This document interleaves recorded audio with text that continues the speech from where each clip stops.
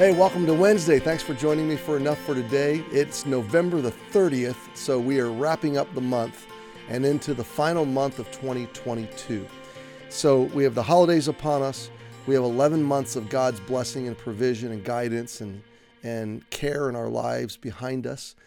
And then we've got a new year, 2023, right around the corner. And I'm sure you've got a lot on the calendar, but I want to encourage you to do something this month. First of all, as you start December, I want to encourage you to deliberately sit down and plan it out, like map it out. If we're not careful, we let the whole month go by and it's just full of activity. But over the years, Dana and I have spent at least 30 minutes every November planning all of December. We plan the times we're going to go walking and shopping and seeing Christmas lights. We plan festivities with church family and gatherings with different groups of people. We plan family time. We plan rest time.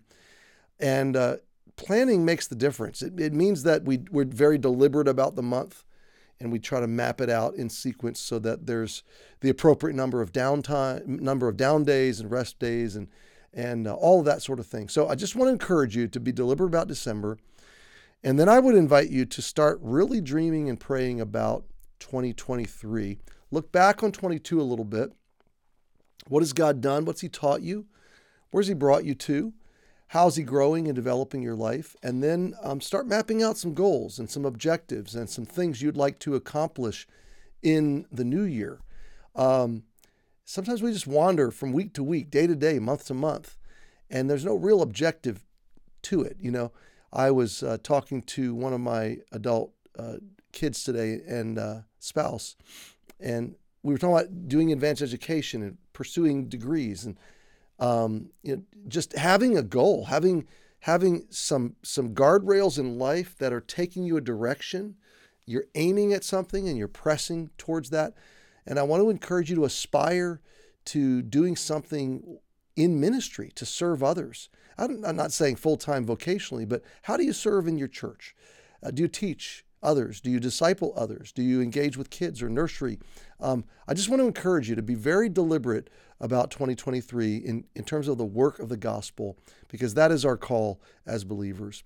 Well, I've taken up more time than I wanted to, just giving you some end of November, beginning of December thoughts from my heart. But I love this, verse 2. So we studied verse 1 yesterday. God be merciful unto us, bless us, cause His face to shine upon us, Selah. Now the good question is why? What's the motive of the psalmist? Why is the psalmist asking for mercy and blessing and causing God's face to shine upon us? Is he going to hoard the blessings? Does he just want a good life? Does this psalmist just want to have God like a genie, just giving stuff like a vending machine, a cosmic vending machine in the sky? Well, verse 2, now there's the why. I'm asking for these things so that thy way may be known upon the earth, thy saving health among the nations. Now, this is a great prayer. This psalmist and the people of Israel in song are saying, Lord, bless us so that we can show your way to all the earth. God, make us a reflector. Let us beam back out horizontally the rays of blessing and mercy and grace that you shine upon us. Let us refract and reflect those rays to the earth. We want the earth to know your way, and we want your saving health, your saving grace and mercy. This is a gospel prayer among all the nations. I think if I were governing a mission board, this would be like my theme verse.